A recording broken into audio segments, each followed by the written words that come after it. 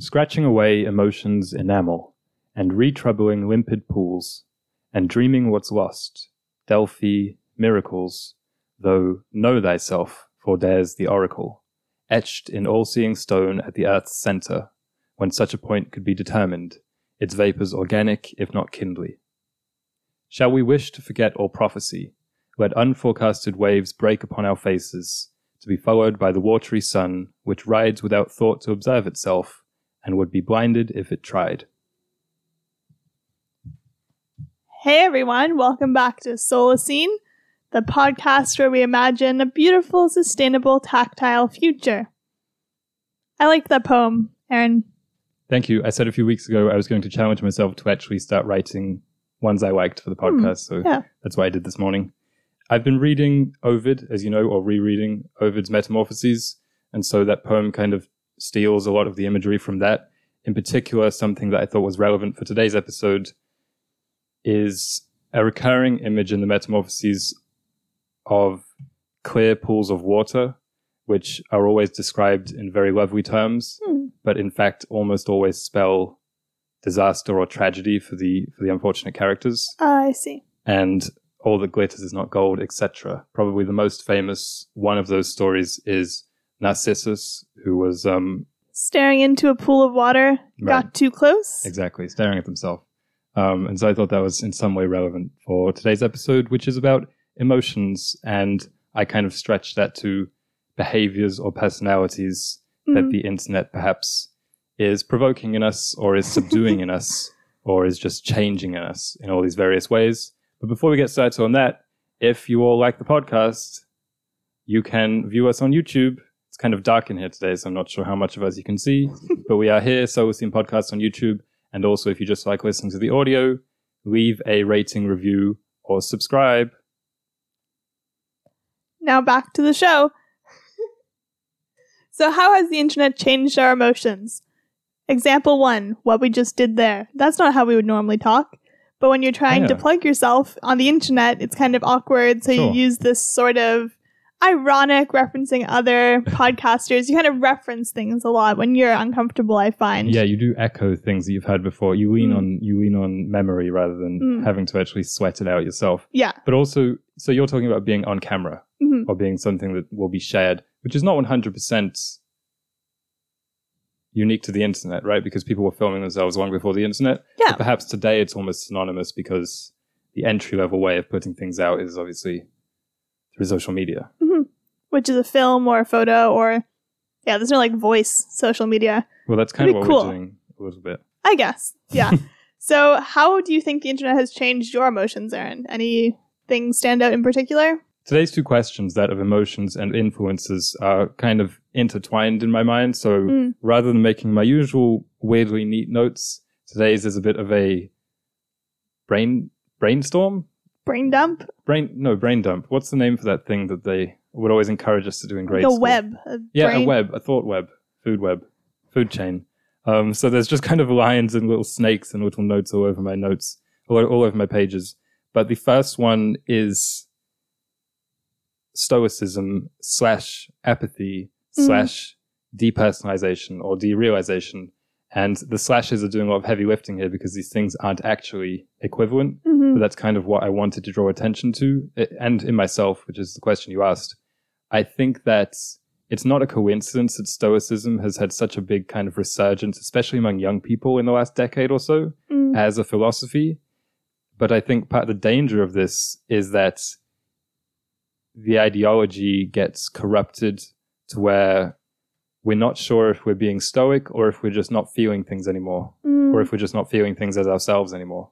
Yeah, when I was introduced to the concept of Stoicism, it really made me I dove headfirst into it for a while. Sure. In a way that I don't think any other philosophy has ever captured my attention in the way that Stoicism did. 16-year-old Alicia reading Marcus Aurelius. I was unfortunately older than 16. Yeah.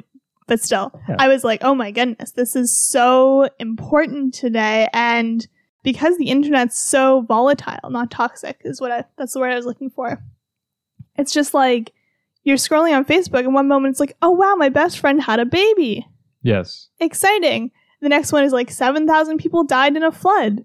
And It's just like so volatile, and in a way that I feel like in human history we haven't experienced. Like, I'm sure television has slightly, like, we kind of rely on that for entertainment in film and even in plays and stuff. You rely on the juxtaposition of emotions to keep people engaged, but it's so personal and so like human. Whereas I feel like if it's on the stage or on a movie screen, you're like, this isn't real. But when you see it on social media, like, it is real, and it really just kind of brings you on this journey and this ride that isn't really great for your brain, bringing it all back around. That's why I feel like for me, Stoicism was such an interesting and such an attractive way of being, as a way to kind of protect yourself against the barrage of inputs that we get being online, and just kind of then being in the world, because people kind of reflect that in their conversation style, I find. Of course. Because it's like, I feel like we used to, it's just like you would just talk about normal day-to-day things. But now it's like, you could just be having a normal conversation with someone, then they're going to drop these random bombs about things that have happened in the world that you just were like, I didn't need to hear that almost. So you need this shell to exist in the world of the internet. Yeah, I agree that Stoicism has obviously garnered perhaps a new appeal because of the volatility and just the omnipresence of the internet. I think perhaps the fact that it was around since ancient Rome, I believe, means that it isn't unique to current times, but very well suited perhaps. Kind of the point that I wanted to make is that while it might be a useful shell, as you called it, I think to the untrained mind, to the untrained emotions, which all of us are pretty much, especially if you're young, you can just be becoming apathetic and think, wow, I'm so stoic. Stoicism, I don't think, is really about unfeelingness. It's more about how you process these things, how you express them especially. Mm-hmm.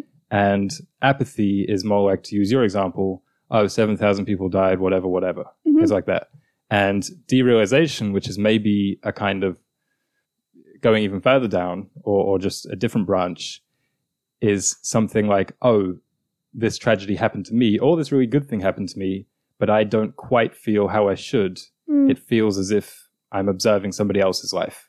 And I think this is something that the internet, scrolling, social media can really provoke in us, and is maybe a more nuanced and interesting and pervasive, but harder to solve issue than that of comparison, which people always talk about in social media, which I think is a problem. And I have written down under emotions as, comparison is a thief of joy, and social media makes us not really sure whether we should be happy because, wow, that person looks so much happier with their life and their life looks so much better.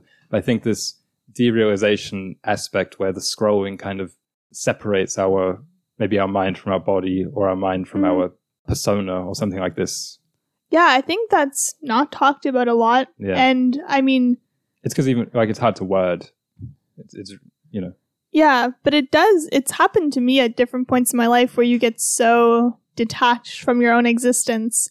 Not necessarily that you're that the internet becomes super real, but it's just that you're so overwhelmed with the inputs of news and stuff that anything that happens to you just feels insignificant. I don't think it really happens while you are scrolling. I think we kind of practice it inadvertently while we are scrolling. Mm-hmm. We practice this mindlessness. Yeah, and it's not like healthy non-attachment or healthy stoicism. It's unfeeling, because especially with stoicism, the point is unresponsiveness, and kind of you have an intense emotion, but instead of lashing out, or instead of being jumping for joy, you're kind of oh, this is really great, because you can just kind of express it in a more nuanced way instead of constantly swinging between the extremes, because it's not great for you. And it's funny this is what you wanted to start with, because this was my first thought when I was thinking about how the internet has impacted our emotions, is that it at once made us numb, but it also makes us have these weirdly animated responses to things, perhaps. You can kind of go either way. And maybe you start out with these really over-the-top, hey guys, welcome back to my YouTube channel energy. And then you in real life, you mean? Yeah, and it kind of can maybe go between those two. Yeah, well, that's the next point I had, which is something about mimicking or echoing I mean, you know, because you work with children and you see that sometimes they would just straight up not even just take a line of dialogue from a YouTube video or from a film, but an emote, as I like to say. Yeah. You know, they'll just start reacting to things in the way that they've seen on television, which is not how real humans react. Mm-hmm. So kind of, I have 5 points, I guess, stemming off emotions. One of them was that stoicism thing. The next one being activity. And it's just that I think we feel things when we're doing and living. That's the healthiest type of emotion or type of feeling, that which happens to you in your life is, you know, ideally when you are some kind of actor. Mm-hmm. And I think I love film and I love arts. I love going to a museum. I love going to a cinema. And I know that we kind of feel things when you watch a sad film or a happy film. Last night we watched a movie called Moonstruck. And what would you say that evoked in you feeling-wise? That movie made me feel... I laughed quite a few times. Right. So joy. Yeah. But it also definitely made me feel icky during certain parts where there was this blurry consent being shown on screen. But we can get into that on our feminism episode. But yeah, it made me feel good, but also yucky. It's a comedy and it's a romance. Yeah. So I think the comedy, you say it makes you feel joy, but it's a different kind of joy to that which you feel when you are out and things are happening in your own life. Yeah. Right? Like, because you're watching it on a screen, you know it's not real. So I think the internet, we kind of outsource our emotions akin to if we were just watching movies 24/7. Or what I have written down is some kind of emotional voyeurship, where a really easy example is streamers or reaction channels who always exaggerate their reactions. And the person sitting there watching it is never reacting in so animated a way. You're just kind of letting them react for you in a weird way. So I think, that's the way that the internet has changed our emotion in the lack of activity, I suppose. Yeah, that's a really great point, that if you want to feel joy, you just have a kind of go-to funny video, and vice versa. If you want to feel sad, you just can kind of watch a sad movie or go on a sad story online. And there's a place for that. There's obviously a massive place for art, but there should also be a big place for action. And I just think the balance is swayed quite a lot. Third thing is quite simple, feeling small. I think the global population of the internet, Twitter being the new town square, you know, the real town square probably could only fit like 2,000 people. Twitter can fit like 2 billion. It can lead to nihilism in a lot of people, and it just makes you feel like you are only one of billions. And as I said, the comparison thief of joy thing. Next one, quite pertinent to this week, when Apple announced their Vision Pro headset. I didn't want to mention that too much on this episode, but it's the fear of losing moments or losing memories, especially, because one of the things that you noted as especially dystopian in that feature advertisement trailer was the moment where the father was sitting down, like reliving memories of his children in 3D, which had been captured through the glasses.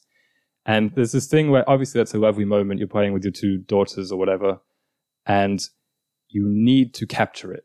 And I don't think we should never capture it. You know, I think taking photos is fine. I like taking videos and taking photos, but I just think the internet, perhaps we are so characterized by this existential fear of losing emotions. We need to remember how I felt in this moment, even sometimes when it's bad, which leads to those kind of cringy TikToks of people crying after a breakup. And there's an element of the hoarder here, I think. Yeah, I think so. Rather than instead of stacking newspapers or whatever, we're stacking photos, and we're just not really acknowledging that so much of the beauty of life, or of, let's say, growing up in this instance, is the transience of the moment. Yeah, the non-attachment. Again, it's just like we want to be attached to everything and hold on to it. And perhaps because we constantly are seeing these elaborate stories unfolding online, we worry that a moment will pass us by and we won't even recognize it. So we then capture things so we can kind of retroactively look back and be like, yeah, that was so wonderful. And it's like, but if it passes, it passes, sort of thing. Yeah. And I'm not anti-photos or capturing, but it is, we need to really practice this of just like letting go, because I can only imagine the emotional turmoil you would feel if all of a sudden all your photos were deleted. Like everyone's had that moment where their phone breaks and you're kind of like, oh man, that's just like thousands of photos down the toilet or whatever. Mm. The internet has really changed how we perceive other people's emotions in the moment and also just like online because of this constant performance. When someone's like actually feeling sad next to you, you might not recognize it, or you might mistake it for something else, like as being upset with you, or like it's really easy to kind of mistake people's emotions in real life and online because everything's blended in this weird way. It's like a new language of emotion that's evolved. That's a really good phrase, new language of emotion, yeah. Yeah, I read this study, to give people a little bit of hope, and they sent kids away to a no phone camp for a week, and the kids who came back from there could recognize people's emotions much better than they could beforehand, and there was a control group, and the control group had no change in how they perceived people's emotions. So it's like there is hope for us. Nature is healing. Yeah, exactly. I mean, just get off the internet. Simple as that. Final thing I had was narcissism, which is, quite obvious, and I think will blend in, or will lead in quite nicely to the next part of the episode. Yeah, I have just like one or two more points on emotions and the internet. It's not necessarily how the internet has changed our emotions, but how it pries on them. Like, that is the most valuable resource for social media platforms, and even just like marketers online, is capturing your emotions. Like, we'll go back to TV as an example, but you remember when like commercials would trend? You'd be like, did you see that new Volvo commercial? Oh, it made me cry, or whatever. Like, sure. People kind of having these really visceral reactions to advertisements. And it's like, you do realize they're trying to sell you something. Therefore, if you have an emotional response to their advertising, you're going to remember them much more than if you just like, it was a cool logo or whatever, which didn't evoke a response. And it's just like the most valuable, because if you're feeling a bunch of joy while you're online, you're going to keep scrolling and therefore make more purchases. But it's like kind of the same with any emotion. It's like, because they're all addictive in one way or another. So I just wanted to touch on that to remind people that your emotions are a resource that other people can kind of exploit, which is like true with like interpersonal relationships, but it's less likely to be exploited than it is online, where it is very likely to be exploited. And my final point was that the digital space kind of limits our emotions to a certain set. So, for example, Facebook has 6 reactions. It used to be just like and dislike, but now it's 6 different, like care, anger, disgust, whatever. Flame. It's like Flame one of those? Probably. It's like the Pixar movie. It's like, but in reality, we have many more emotions than just those 6. But it almost forces us to distill our feelings down into just like one or the other. And it's like, are you mad or are you excited? And it's like, there is another option. It's like, you're just neutral or whatever. Yeah, I mean, it's funny you reference Inside Out, because that was the whole premise of that film, was someone going through adolescence and kind of learning that you can be somewhere in between or more than one at once. Yeah. I have adolescence just written down in a disembodied bubble in my notes, because I think it's somewhere between emotions and influences. It just feels like a very teenage topic. And it reminded me of the first time I met someone who was in their mid-20s on TikTok. And I just thought, what's going on here? Yeah, this is a place for kids. No to offense be like, to anybody listening. To most people listening. You probably should reach a point in your life where you're not that you're not curious, but that you're not like edgy anymore, just for the sake of being edgy. Who's your favorite influencer? I'm going to answer this with the meme of the week. Okay. I'm also going to try and mime it, so you have to try and guess what the meme is / who the influencer is. Okay? I think I already have a guess. Oh, Arthur. Yeah, I was doing the fist. Yeah. It's the Arthur fist meme. I loved Arthur as a child. I was thinking Solo Scene recommends this week. Arthur. Go watch an episode, yeah. Feels like a healthy thing to show your children. Not too much, though. Otherwise, they might start acting like DW, which this episode actually references. Because do you know what the source of the fist is? I think it's DW acting up and Arthur's trying to contain his rage. Exactly. Because is it called anger management, or did I make that up? The episode? Yeah. The episode is called Arthur's Big Hit. It aired the same year we were born, 1999. Oh, nice. And this still, for people who don't know, it's just a real close-up of Arthur's fist by his side. Arthur being an aardvark, an animated aardvark, correct? Yeah. moments before he punches EW, that was the big hit because she broke his model airplane. Yeah. So those two are always going at it. And actually, when I say that Arthur was my influencer, I'm not too sure about that. I feel like I am a bit more of a DW or even a Binky. I always loved Binky. You're more of a mischief maker. If you know, you know. Yeah. Yeah. So a like DW type. But I also have Buster's hunger, so I don't know. I don't know. It's funny. So this meme originated on Twitter in 2016. And for once, the caption actually kind of sums it up, everything that I was going to say. So the caption for the first meme wasn't really a meme. It just said, "This is just a pic of Arthur's fist, but IDK, I don't know. How I feel that it's just so relatable. So many emotions in one fist."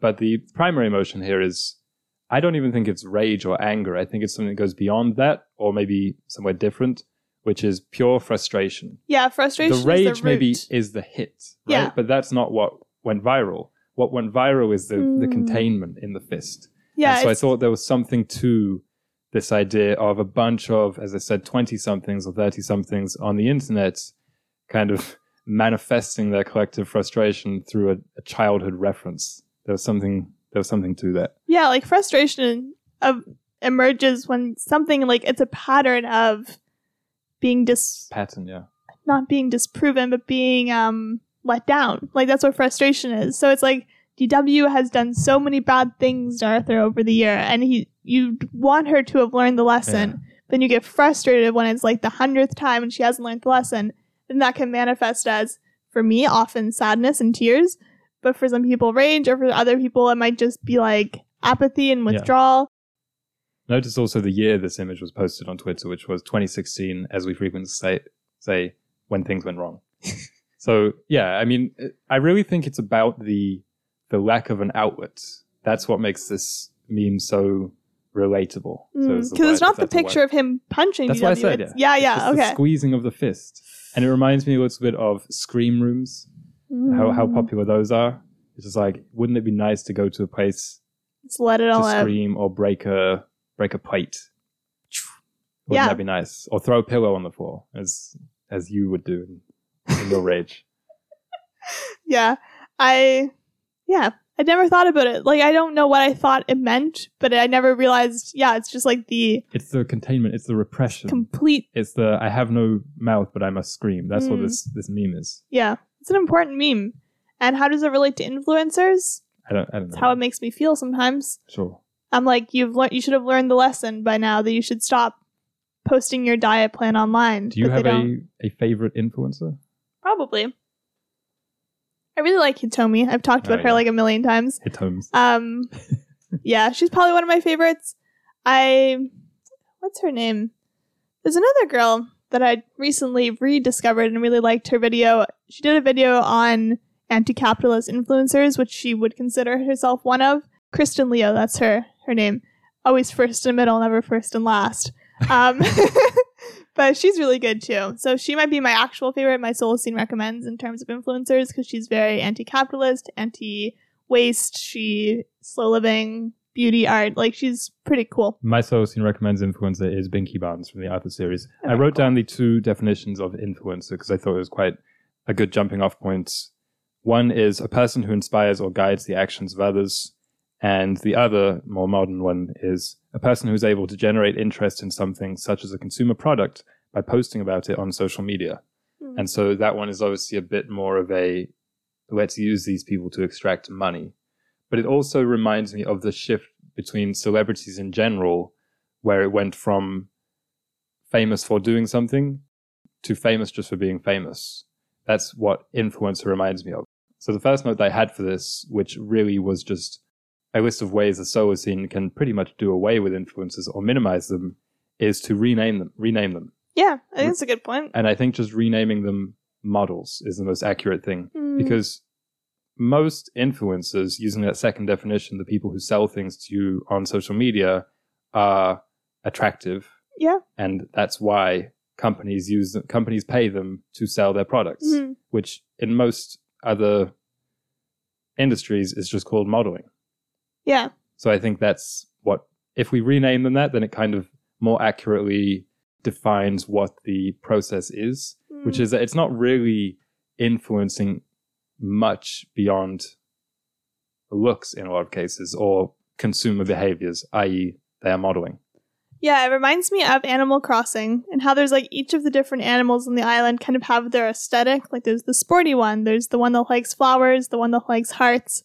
And it's like you would never want your life to just be like everything has a heart on it.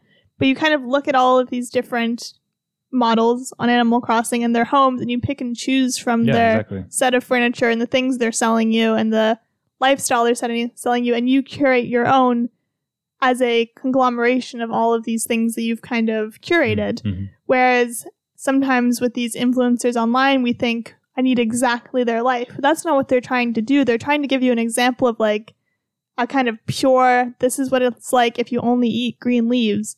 I'm not saying you should only eat green leaves. I'm saying take a lesson from this and maybe apply it to your well-rounded life. Yeah. The other thing I don't like about calling them capital I influencers, and I think they'd be better termed as models. Most of them are models. Some of them are other things. Like some of them are primarily entrepreneurs. Yeah. Like someone like Elon Musk is, to use the first definition, an influencer, has a very big influence. But it's a secondary trait or benefit as opposed to the thing that he was good at, which differs if you ask different people. But making money is quite obviously one.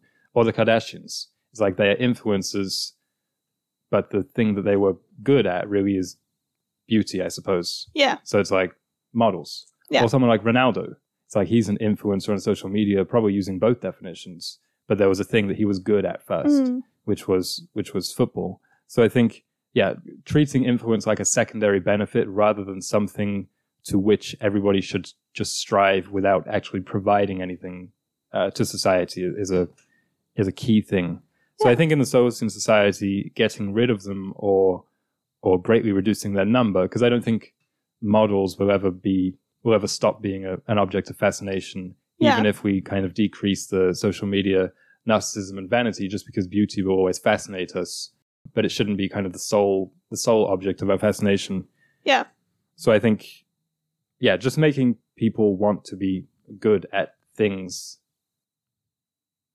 other than looking nice. Yeah, and another part of that is shifting and away from like the thing they're influencing us is basically what to buy 9 times out of 10. Yeah. It's often what to think as well, but it's like I feel like a lot of times the influence is what should I buy, or maybe just buying things that you didn't even need. Whereas it perhaps used to be political or religious influence. Like the biggest influencers would be like Martin Luther King. These people who were like reforming the world and reforming the religion and reforming politics, whereas now it's like the biggest leaders are like, well, you should probably get BetterHelp or whatever, just like trying to sell you something. So in the Solacene, I think it'd be a bit more cool if they were idea peddlers versus product peddlers. Yeah. Well, yeah, that's an interesting type of influencer, because there's the boring one, the boring basic one, which won't really exist in the Solacene, of the person posing in a bikini on Instagram to sell the bikini. Yeah. But then you have the Hitomis, who are more selling in operative words, because I don't know if she profits off of it really, a lifestyle of cleanliness, wholesomeness, ostensibly good things. She's modeling those things, in other words. Yeah. So, yeah, there's something to that. Are we influencers, or will we be? Probably. Oh. Well, we want to try and, yeah, I think so. But we'll always be peddling in the ideas, less the products. Yeah, but here's the thing, though. It's like, you never want influencer to be your title. Your title on Wikipedia. Yeah. It's more like, they are podcasters, or they are chefs. If we ever release a cake line. Yeah. Okay. On the topic of influencers, the thing that got me thinking about them in the first place was how the job title or like the lifestyle of an influencer is so alluring to a lot of people. Like there was that study in America that it was like 7 out of 10 kids said they wanted to be a YouTuber or whatever. Mm-hmm. And are YouTubers influencers? I think so. So Hitomi, yes. Yeah. What about someone like Dashi Games? Someone who just plays video games. You think they're influencers? I think everybody who has a following is an influencer. Well, yeah, I get it. Lowercase I. Yeah.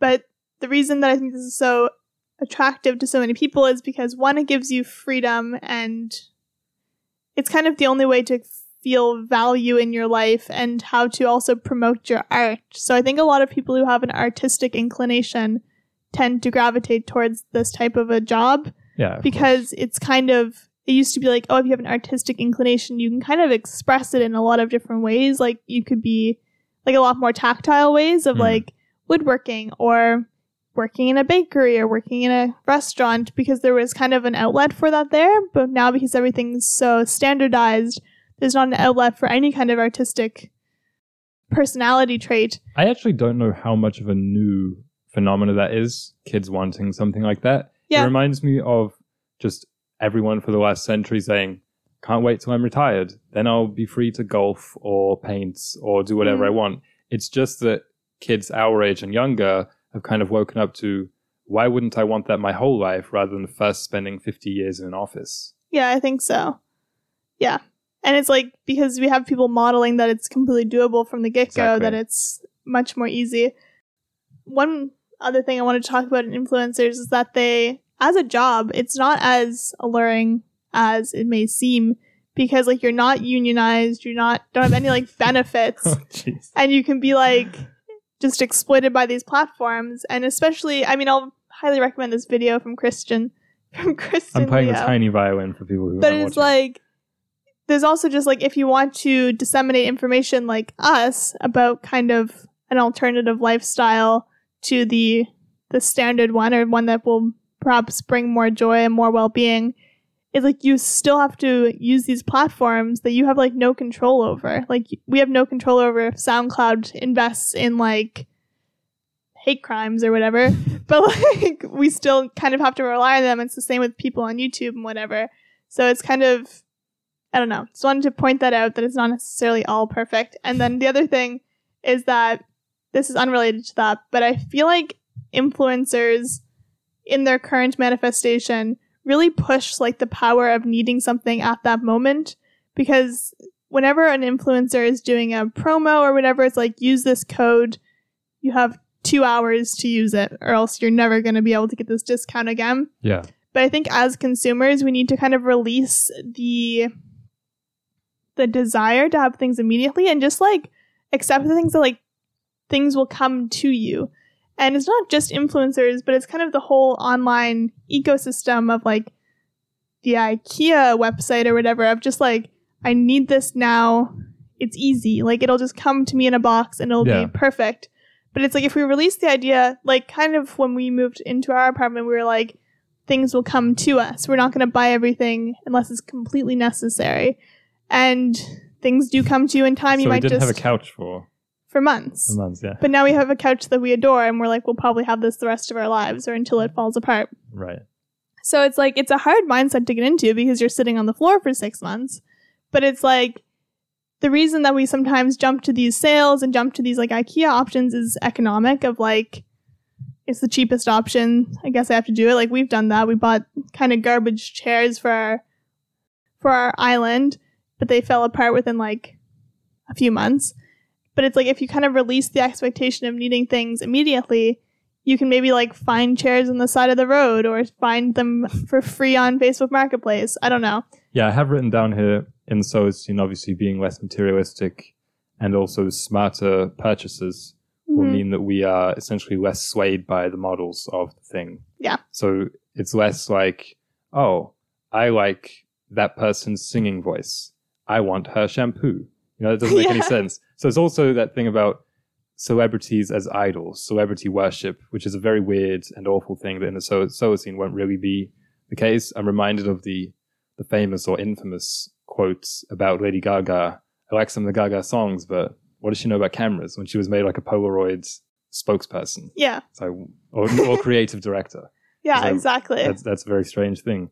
So I kind of had 3 gets in terms of directives for the Solacene reducing idolatry, I suppose, of celebrities or influencers. One is get off internet. Get off internet. The next is get some self-respect. Because I think also the case, let's be real, with the influencers, as I say, they're models. It's like, why are you just following people because they look nice? You know, like get some self-respect, in other words. Go outside. And that's why the third thing is get some real friends. Because the person who you perhaps might be a healthier relationship when they are trying to influence you on financial matters, philosophical matters, religious matters, social matters, political matters, might just be your cool uncle or neighbor.